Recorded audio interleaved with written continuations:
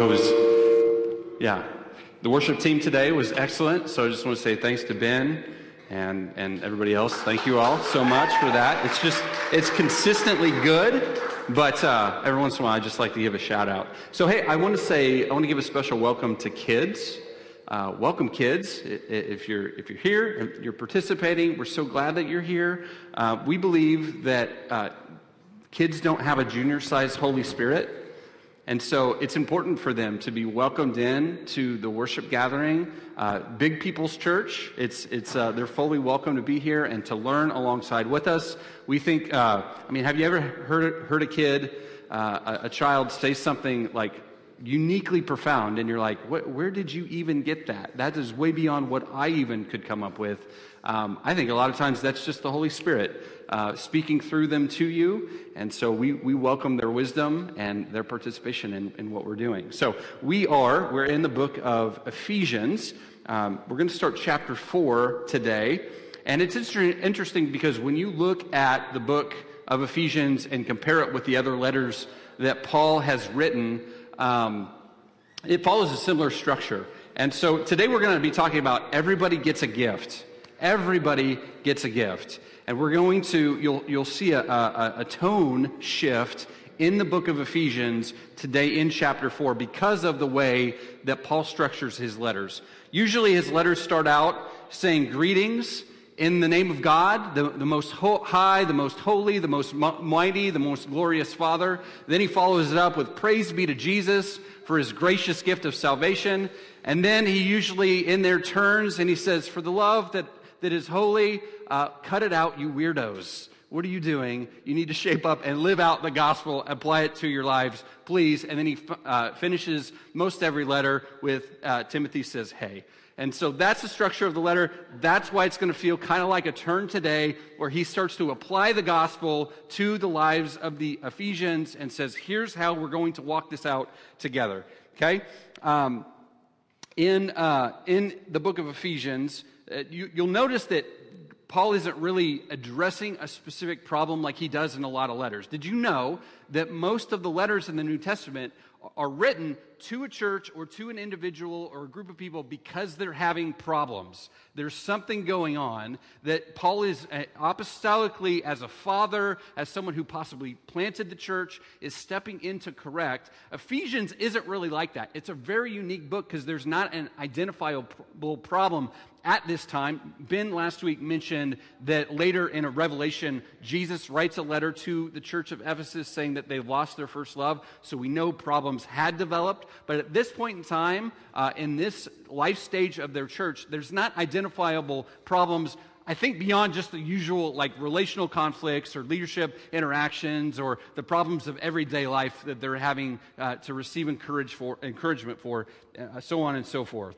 So it's important that when we look at these next 16 verses in Ephesians chapter 4, we keep that in mind, we keep the tone shift in mind, and we realize his theology isn't just informational.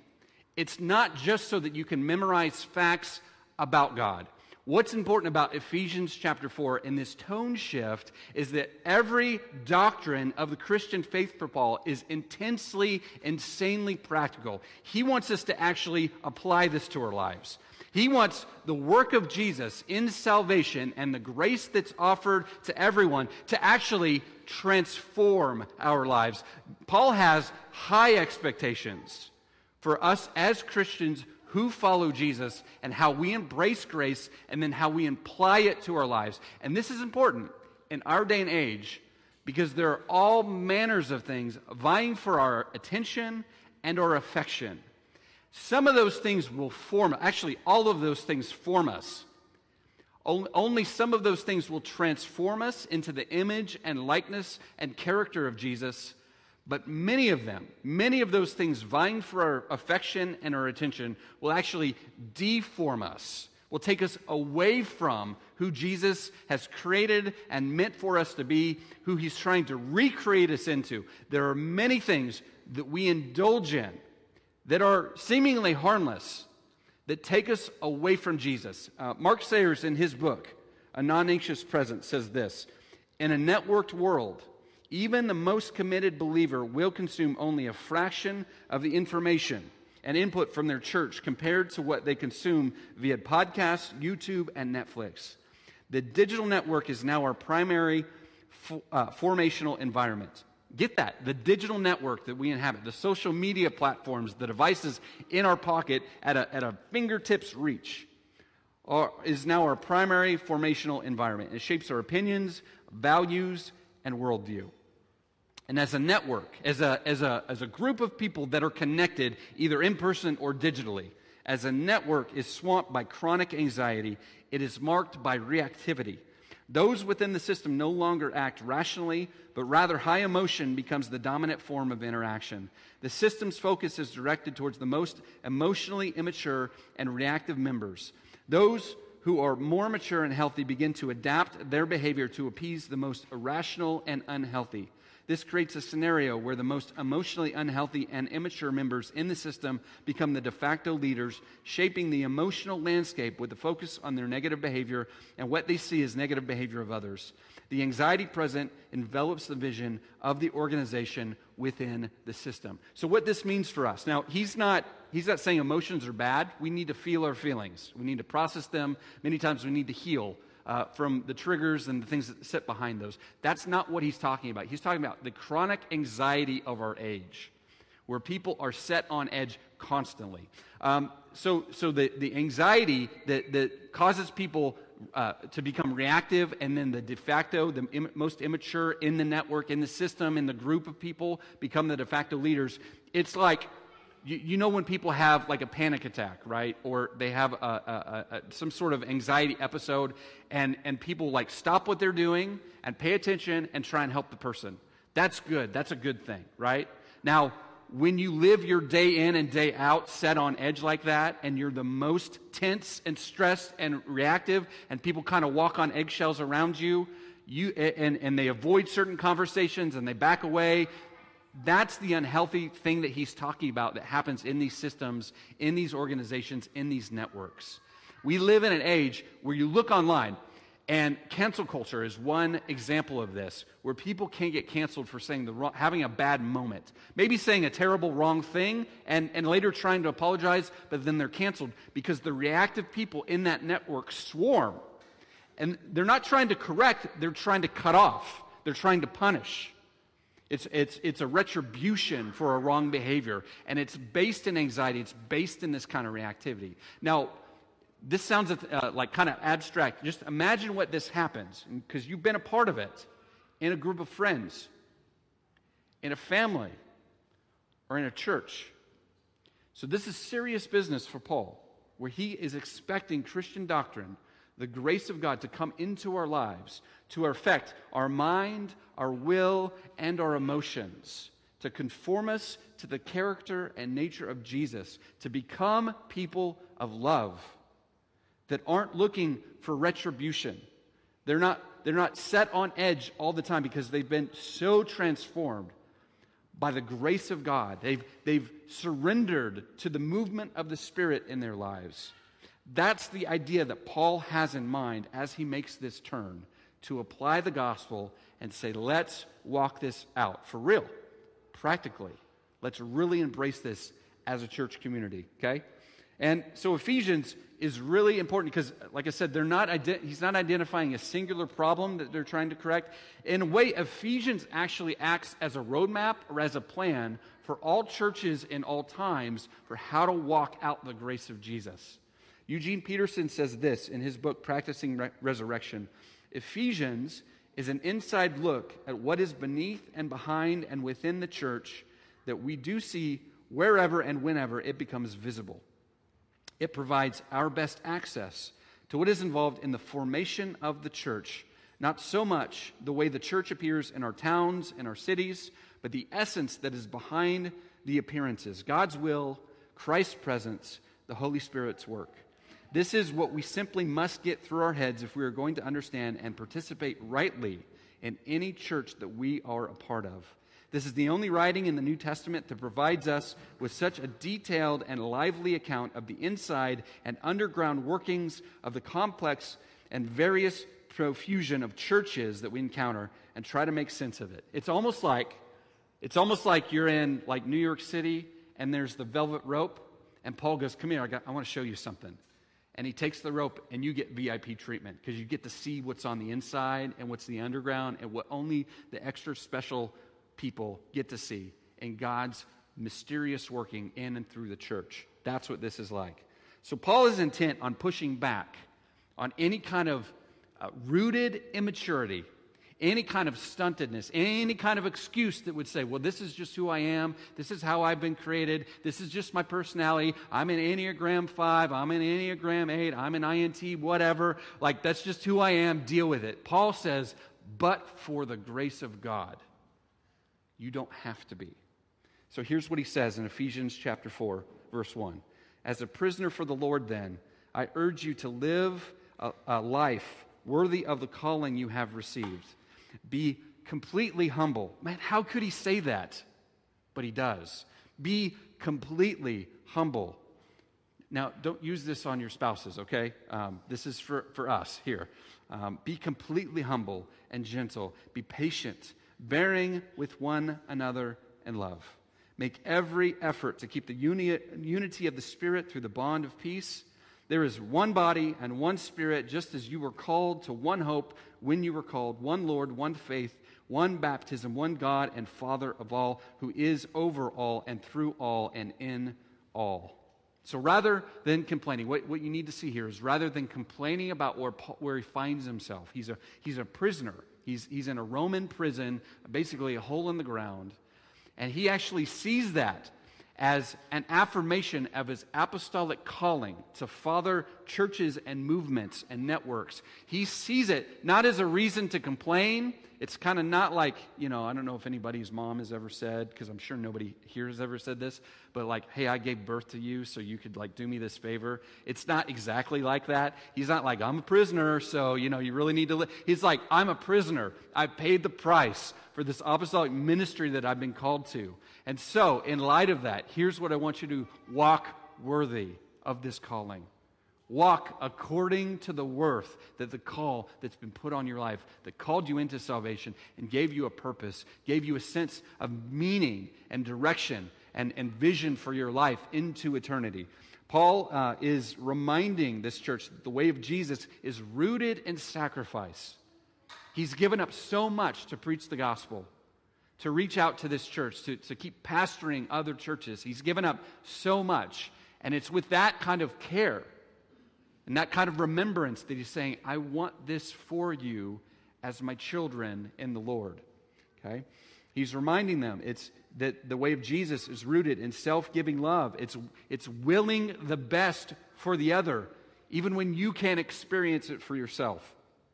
And so he uses this authority to prod them on to four things: humility, gentleness, patience, and reciprocity, bearing with one another in love. And it's all for the sake of loving each other as Christ does them. And to stress this unity of the church that we're all called to embody, Paul uses the word one 7 times. There's one body, Spirit, hope, Lord, faith, baptism, and Father. So there are those that would charge Christianity with being a very narrow-minded or restrictive faith. It's a very narrow, restrictive belief system. You don't have any room because there's just this way that you have to accept. And I want to say just on the contrary, it's clarifying. That's what Paul is doing by saying there's one faith, one hope, one Lord, one baptism. It's clarifying because we live in an age where you go to Hy-Vee. Have you been to Hy-Vee and looked for like ketchup or hot sauce recently and experienced the decision fatigue, the decision paralysis of like, God, what's the best flavor, what's the best brand, what's the best price? It's really clarifying to go to Hy-Vee and go, I need hot sauce. And Ben said the best hot sauce that I can get at Hy-Vee is what? Iguanas. There you go. I know what I'm doing after this. I'm going to Hy-Vee and I'm getting one brand of hot sauce. Right? That's helpful, so I don't have to spend 20 minutes going, oh man, I don't know what's going on in my life, and I have 100 more of these decisions to make before I get out of the store. It's clarifying when it can be distilled down. when it can be given to us, not as a restrictive set of beliefs, as a clarifying and a freeing set of beliefs to say, do you know what God wants from you? It's to place your faith in Jesus, to believe on him who gave his life for you, and to follow him the rest of the days of your life on into eternity. That is so freeing to know exactly what the God of the universe wants from me and for me. It's freeing to live that way, to not have to cobble my own faith or figure out which God I have to appease this day, the next day, next week. It's one faith. It's one hope. It's one Lord. And I'm so thankful in our age where there's so much of this decision fatigue and paralysis to know it's that clear. It's that simple. It's not easy, but it's so simple. Jesus called children to him. To say to us that children can get this, and to get this you need to become like children once again. Okay? So now to address, because I also know in our age, this age of individualism, to focus so much on oneness and unity, that starts to feel like almost a straitjacket in a way. And so we don't overcorrect and just give up all of our rights and things that we give up all of our individuality and uniqueness. Paul suddenly talks about how all of us fit a unique purpose in the kingdom of God. He says this in verse 7, but to each of us, grace has been given as Christ apportioned it. This is what it says. So again, for each of us, we have been given a gift. Everyone gets a gift. Everyone gets grace in their life. You are called to oneness in the church, but you're also called to uniqueness in the church as well. This is what it says. When he ascended, Jesus ascended on high, he took many captives and gave gifts to his people. What does he ascended mean except that he also descended to the lower earthly regions of the earth? He who descended is the very one who ascended higher than all the heavens in order to fill the whole universe. So Christ himself gave the apostles, the prophets, the evangelists, the pastors, and the teachers to equip his people for the works of service, so that the body of Christ may be built up until we all reach unity in the faith and in the knowledge of the Son of God and become mature, attaining to the whole measure of the fullness of Christ. So, what Paul does here is he quotes from the Old Testament. He quotes from Psalm 68, but he takes poetic license. In the original Hebrew language and the original Old Testament in Psalm 68, it talks about how God conquers. He's the Most High God, and he receives gifts from all the peoples. And Paul turns this, and he says, when Christ conquered as a victor, he was a suffering servant. And what he did was he gave gifts instead of receiving gifts as any ancient king would when he conquers a land. Instead, Jesus turned it upside down. And instead of receiving gifts, he gave gifts to his people. He gave gifts to his church. And these gifts, it's as if he split up 5 ways his ministry to the church and gave these gifts, gave grace for these gifts to be in the church. And we all get a measure of a portion of those gifts. So no one is Jesus isn't looking for rock stars or superstars. He is the superstar. He's not looking for any people like that. So we all get to participate in this by receiving grace from him to reflect a portion of his ministry so that the church is unified and matured. Okay? So what he does is he gives the apostles, the prophets, the evangelists, the pastors, and the teachers. Apostles, now I'll say this. The Western church is mostly geared to the pastoral or shepherding ministry and the teaching ministry. And what we've done is we've ignored 3/5 of the ministry of Jesus, 3/5 of the grace that Jesus has released. By and large, we give some apportionment to evangelists. They're kind of the people that travel a lot, and they're not really rooted anywhere. We value highly pastors and teachers because they stay and they care for us and they teach us. We give titles such as pastor. That's kind of our uniform title for everyone who is in church leadership, who teaches regularly, is a pastor. We've ignored, by and large, in the Western church, much, at least 2/5, if not 3/5, of this grace that God has given to his church for unity and maturity. Hence, can you just see where we're at right now and how we might be missing some grace? Now, here's what I'll say. Don't get nervous when I say that apostolic people and prophetic people and evangelistic people are still out there ministering. It's true, but what I don't mean is they're not writing scripture and they're not like, thus saith the Lord, I call down fire on your city. That's not it. In fact, if you see someone who says, I'm an apostle, here's my business card, I'm a prophet, here's my business card, you have my permission to raise your eyebrow like The Rock does, and go, yeah, right, we'll see about that, right? What I mean is that these ministries are very active still. We may not recognize them fully, but they're still fully active by the grace of Jesus. Apostles push onward. They push us to the next horizon. They think about the next possibility, what could be for the kingdom of God. Prophets push us upward, revealing God's heart to us, especially to recognize how we may contribute to the injustices of the world. Evangelists push us outward, reminding us to care for those not yet in the family of God. Pastors or shepherds, they push inward. They help us cultivate healthy hearts and robust community. Teachers push us downward, encouraging us to continue mining for the truth in the Scripture. Okay? Alan Hirsch says this in his book, 5Q, Reactivating the Original Intelligence and Capacity of the Body of Christ. In relation to the dynamic, interconnected, and mutuality of the body, we are not only required to express our own gifting, we are also required to find a way to equip others to do what we have been gifted to do. For example, apostles are to equip the body to function apostolically. Prophets are to equip the body to function prophetically, and so on down the line. There's therefore a two-dimensional response required here, that God's people express a calling as well as equip others. Responding to the grace that is given to each of us in the APEST, and I hate that term. It's apostle, prophet, evangelist, shepherd, teacher. It just sounds, it's a terrible acronym, but we're going to go with it because I didn't write the book. So in the APEST moves us beyond mere self-expression into a dynamic, reciprocal process of training where each one of us becomes both a giver and a receiver, a leader and a follower. Okay? We can think of the fivefold giftings as 5 systems of a healthy church. Just as our body has 10, I've heard it 8 or 10 major systems in your own body, in our body, where those all work together, right? Your skeletal system, your musculature system, your nervous system, your endocrine system, all those systems work together to keep at stasis. There's a homeostasis that it works to keep us at, so we're healthy and we're strong and we grow and we do the things that we need to do, right?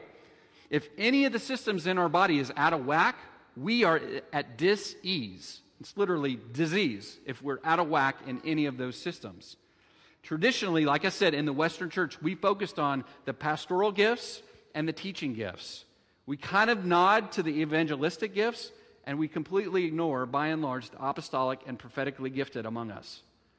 And so if you look at the Western church and you compare it especially to the third world church where they're planting churches and they even see like healings and other miracles happen, it's because they've activated men and women to all 5 folds of all of those ministries in the church, and they have healthy, functioning bodies. Yeah, they still have problems. The grace of God does not invalidate life issues, church conflict, leadership decisions, life decisions, any of that. But Jesus gives grace for all of that in healthy, dynamic churches where these ministries are empowered and they're provided a way to move forward, okay? Paul tells us this, when these ministries work together, we will grow together so we become mature, representing Jesus holistically to each other and others out in the world. And I love what John Wimber, who founded the Vineyard Movement, said. He said, in God's kingdom, everyone gets to play. In God's kingdom, there's no spectators. There's people leading and following, and it's oftentimes reversed, back and forth. We all have something to receive from one another, and we all have something to give to one another. In God's kingdom, in God's family, everyone gets a gift, everyone gets to play. So if you, honestly, if you're bored with spectator Christianity, it may be that you have yet to be activated into one of these ministries. God has a call on your life. We talked a lot about this in Ephesians chapter 1. God has a call. You may not ever get the title of a pastor, but you may have a pastoral heart, and we need you. Someone may never recognize you as a Bible teacher, but I just bet there's lots of us that have lots to teach each other about God, about your experience, about your understanding of Scripture, encounters that you've had with God where He's opened up something deep and mysterious, and you could tell us and somebody could get it in a moment. There may be some sitting here that are apostolically gifted, and you have found more freedom starting businesses in the marketplace because you felt shackled and bound in the church when you said, what if we do this? What if we could do that? And you've heard, no, we got this. We pay the pastors to do this. We don't need your ministry ideas. Yes, we do. Yes, we do. If we're going to become a healthy, functioning church, and you know, there's when you say that, it's like, oh, we're not healthy? Yes and no. Why? Well, I'm one of the pastors, and I'm yes and no healthy right now, right? I pastor you all, and you're yes and no healthy right now, right? So we're all on the journey. There's no arrival until eternity. We need all hands on deck. We need all ministries represented. We need to risk some things. John Wimber also said faith is spelled R-I-S-K, by the way. Are we doing okay? I love you all. We're friends. I'm not a heretic, I promise. Thank you. I will. We need all hands on deck. Everyone gets to play. And if you're bored, maybe your gift has been in your pocket. Maybe you've been afraid to say, I think I have something to offer here. Okay? So, Paul continues in verse 14. And very much a continuation of this thought that we're in.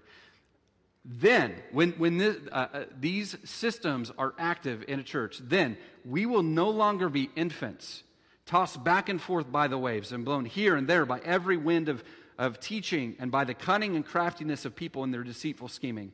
Instead, speaking the truth in love, we will grow to become in every respect the mature body of Him who is the head, that is Christ. From Him, the whole body, joined and held together by every supporting ligament, grows and builds itself up in love as each part does its work. So when we put all three of these previous verses together, here's what Paul is saying.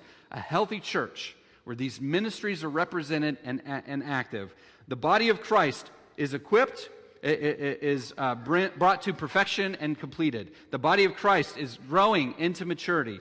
We can attain the fullness of Christ. We may, in an embodied way, live out the unity described in verses 1 through 6, the patience and gentleness and humility and reciprocity of Christ.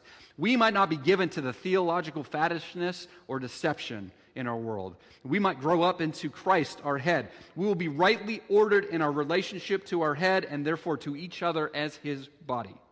So here's how I'd like to put this. Here's how I want you to imagine this. Imagine being the parent of a young adult where your influence in their life has changed. It used to be more top-down, like directive, do this, don't do that. Now as a young adult, as a teenager, maybe leaving the house for the first time, either you've been through this or you have gone through this at some point if you're an adult. Imagine your influence has changed and you're watching that relationship change where you still get to speak into it, but when you're welcomed, not because you have the same authority as you once have. You love your child dearly, but you can't be directive. You can't give orders anymore. You provide supportive care. Your child, now grown, now is able to make life-altering decisions on their own. And you're all but helpless to watch as their lives unfold in front of them and in front of you. When they've come to a place where they need to make a huge decision, there's a feeling of helplessness that settles in because you know you have to hold your tongue. You can't say everything that you're thinking. You see the different paths unfold in front of them, not because you know the future perfectly, but because you've stumbled and fallen along some of those similar paths. You've slipped a time or two yourself. Imagine as you see them weigh and doubt and discern what happens next. And at last they choose the path that fits. There's a celebration that happens inside you. They choose the path that fits both all the values, all the love that you've given them in their upbringing, they choose that one to live as a reflection of your family values and the values that they've internalized. There's a celebration. Although it's internal, you can't let them see that you're super excited that they chose the right path. That's what God wants. Mothers and fathers in the church with gifts to offer, not directively to other people to say, do this, don't do that. There may be times, but it's rare. It's few and far between. But it's supportive care as people are nurtured, as they're taught and trained, as they're given permission to dream and to risk, to know God's voice and His presence for themselves. We need mothers and fathers to help raise up spiritual children as a part of a healthy local church in the name of Jesus. So it is a tremendous reality that God wants to empower us to build each other up and to spread His message in our city, in our region, and beyond. And while freeing us to operate optimally according to our design, when we step into the grace of these giftings, it also guards us against two errors that I want to briefly mention. Okay, the first error is a narcissistic tendency to say about ourselves, of course God wants to use me. I mean, look at me.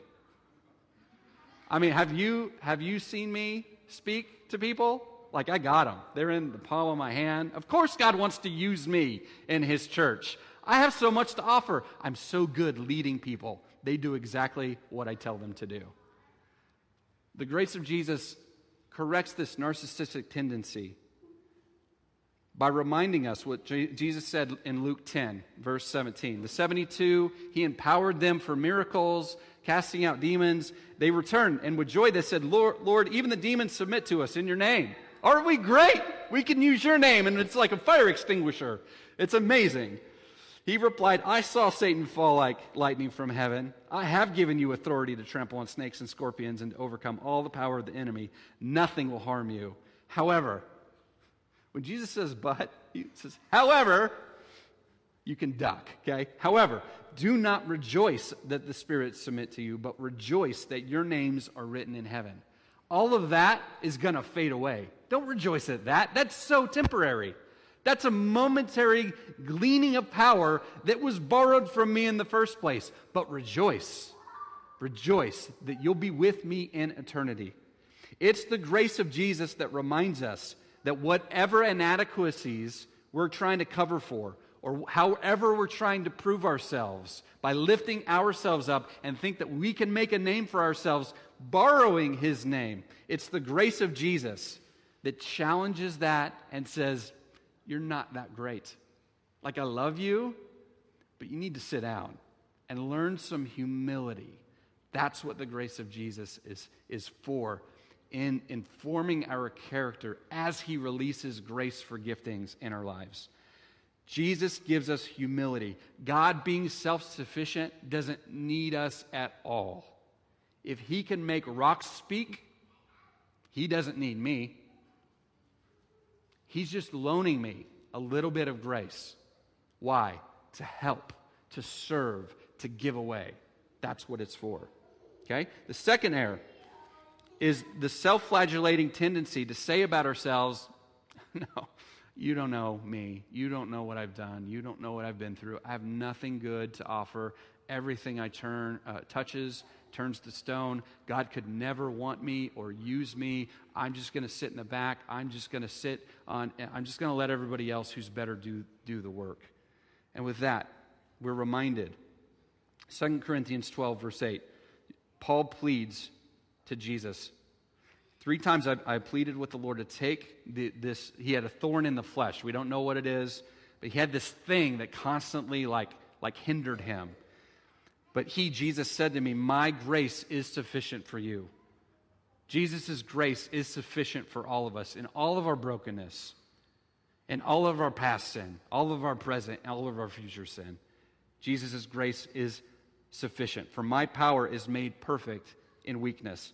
Therefore, Paul says, I will boast all the more gladly about my weaknesses, so that Christ's power may rest on me. That is why, for Christ's sake, I delight in weaknesses, and insults, and hardships, and persecutions, and difficulties. For when I am weak, then I am strong. Your weakness does not disqualify you, because it doesn't qualify anybody else. Their strength doesn't qualify anybody else. So it's the grace of Jesus that lifts us up, gets our eyes and our attention off ourselves, what we lack, what we don't have, what everybody else does better. This is supernatural grace. He doesn't need your natural talents. It's not like you bring it to a 9 and he gets that little bit over the edge to a 10. It's like it's all him through and through. We just say yes. We just show up. Okay? To understand this gives us confidence that God, being that he is loving and relational, while he doesn't need us, he desires us deeply, and he desires our partnership. So we hold these two things in tension. God doesn't need us, but he wants us. God could do it all himself, but he has chosen to invite us in. I mean, do you know what it's like to do something super? Of course you do. You know what it's like unloading the dishwasher, and then you're trying to teach your sons how to do it? You guys are amazing right now. You used to not be, okay? I love you so much. But you know how it is, right? It's like, okay, guys, go unload the dishwasher. Has anybody seen the measuring cup? Are the measuring cups in the house anymore? I don't know where they got put away to, right? It takes time and patience and effort to teach someone how to do. God doesn't need us for anything, but he has invited us relationally into partnership. And he has the patience and the care and the love to say, I'll teach you how to do this. And he's given us each other to teach each other, to have that same kind of love and care and patience together. So we hold those two things God together. God doesn't need us, but he desires us deeply. Tim Keller said it famously like this: we are more sinful and flawed in ourselves than we ever dared believe. Yet at the very same time, we are more loved and accepted in Jesus Christ than we ever dared hope. That is the gospel, and that is the gospel for us, even as we continue to follow Jesus. That he loves us and he wants us. So, in conclusion, and I want to invite the worship team to start coming up. Why don't you stand with me? I love every week to give you a practical, like, what do I do with this? How do I implement this? So I just want to give you a question in two parts. Where is God highlighting a place to receive input and an opportunity to support someone else? Where is God highlighting to me where I need to go find someone and receive a mentorship? Someone to speak into my life. Someone, because I respect them and I want to do what they do well. What conversation do you need to have soon? And then secondly, where am I looking to see for an opportunity to mentor and develop someone else? What can I give away? Maybe it's just a meal, a cup of coffee, where I get to know someone. That's still giving your time and your attention to someone is very valuable. How is God asking you to do that this week? Okay? So we're going to transition into a time now of the Lord's Supper. So it's a time where we pause to reflect on the sacrifice of Jesus for all of us. During his last meal with his closest friends, Jesus took the bread and he broke it and he said, this is my body that's broken for you. And then he took the cup, a cup of wine, and he said, this is the blood of the new covenant, the new promise that I make to you. And so we, every week for the last several months, have been pausing to reflect and participate in communion together. Now, what I will say is this is a family Sunday, so we have kids here. And so I'll also say we practice an open table, which means all that we ask is that you placed your faith and your trust in Jesus, and that you're in a right relationship, like you're in community and in a right heart with other people around you. And so parents, it's up to your discretion. If it makes sense to you that you know your children's spiritual journey and they're ready to take communion, it's here and it's available. If you need to wait and talk to them about Jesus, that's totally cool too.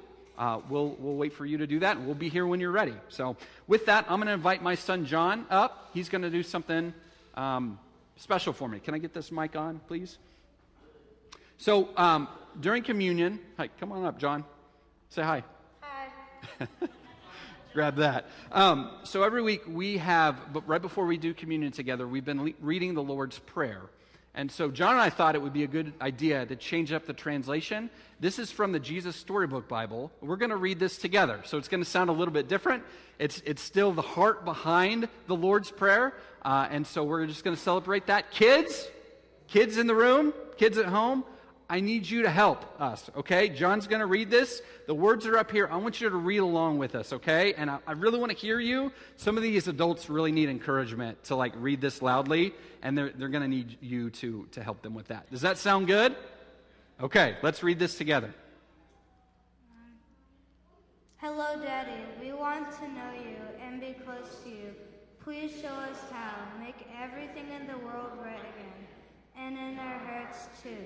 Do what is best, just like what you do in heaven. And please do it down here, too. Please give us everything we need today. Forgive us for doing wrong, for hurting you. Forgive us for as we forgive other people when they hurt us. Rescue us. We need you. We don't want to keep running and hiding from you. Keep us safe from our enemies. You're strong, God. You can do whatever you want. You are in charge, now and forever and for always. We think you're great. Amen.